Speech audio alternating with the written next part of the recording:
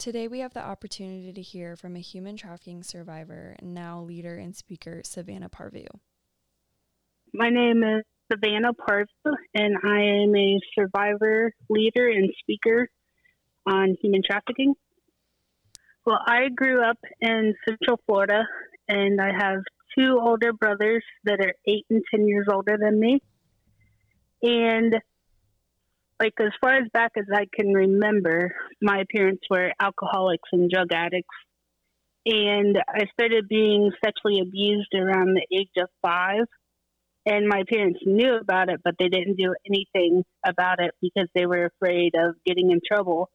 Because not only did they do drugs, but they also sold them. So we always had people in and out of the house. And so they knew that it happened, but didn't do anything about it. Then when I was 9, my dad had a stroke that left him disabled. And it was after that my mom got involved with more drugs and started going out and not coming home at night. She eventually left my dad and was living with her boyfriend, and I went with her.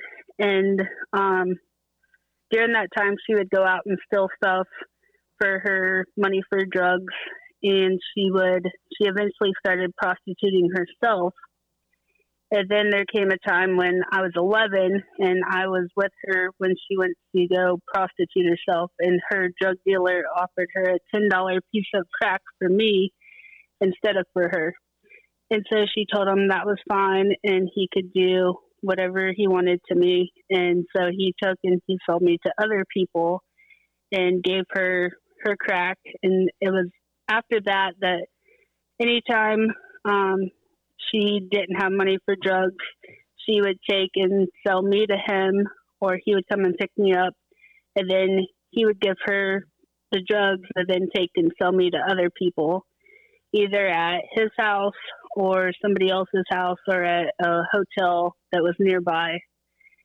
And the staff at the hotel, they assisted him in trafficking me he would make arrangements to leave me there, and the staff would open up the door to let people into the room. So in between the ages of 11 to 13, I was trafficked on a pretty regular basis.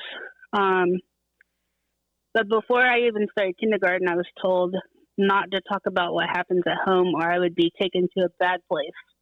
And I didn't know what I wasn't supposed to talk about, just that I couldn't talk about anything that happened at home. And so that was part of the reason why I never talked about it. And I was also afraid that I was going to be the one to get in trouble because that's what I was told. When I was 13, I watched both of my parents try to commit suicide. And that's when I was taken into foster care. And I started cutting myself because I wanted to know what it felt like when they tried to commit suicide. And it became an addiction for me, a coping mechanism. So every time I got upset or angry, I would cut myself. And cutting wasn't as common as it is now. So I went from group home to group home because they didn't know how to deal with me. And I ended up in a group home that was also a residential treatment center for kids in foster care. And it was there that the staff were friends with my trafficker, and I ended up being trafficked while I was in foster care. And when I was 15, my oldest brother got temporary custody of me, and I went to live with him. But I still wanted to be with my mom because even though it was horrible, that was all that I knew, and I wanted to be with her. I didn't want to go to school because I felt like there was no point because nobody in my family graduated high school. And even though I didn't want to be like my mom, that's what I thought that I was going to become. So I spent a lot of time with my high school guidance counselor, and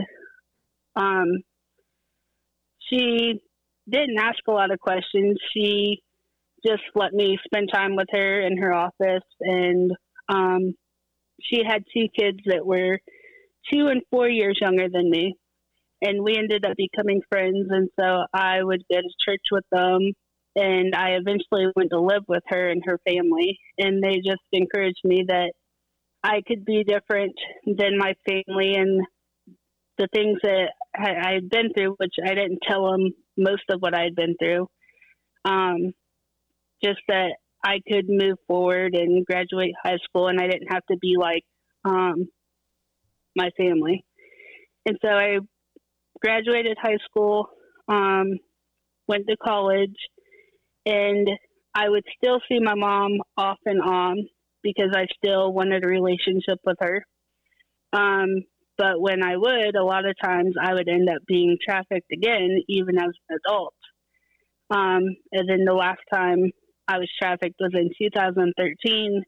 My mom had just gotten out of a detox facility and was supposedly doing well. And I walked in on a party with a bunch of people doing drugs and ended up being gang raped and sold on Backpage. And at that point, I felt like my past had repeated itself and that I was made to be abused. But that event is what led me to go to counseling and start talking about some of the stuff that I had been through. And I went to a human trafficking awareness day in 2014. And at that event, it's when I realized what human trafficking was and that the things that happened to me was human trafficking and that I could talk about them and get help for them. And so that is what really helped me to work through everything in counseling. And then I never intended to speak about it because I didn't want anybody to know what happened to me because I was ashamed of it. But as I went through counseling and stuff, I just started talking about it and have since used my story to help other people and to help bring awareness. What does your day-to-day look like now? Well, now I work full-time as an accountant for a conference center, and I speak pretty regularly at different events about human trafficking.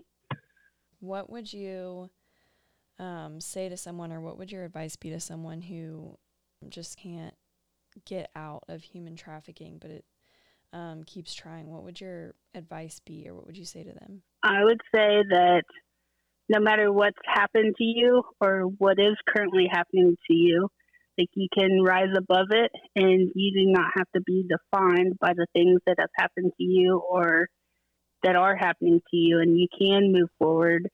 It's a long process, but there is hope after being trafficked. Thank you for listening today to my conversation with Savannah Parvu. There's so much to learn about the world of human trafficking, and as we educate ourselves, we can find more and more ways to prevent it. I hope that you're leaving as inspired by her story as I am.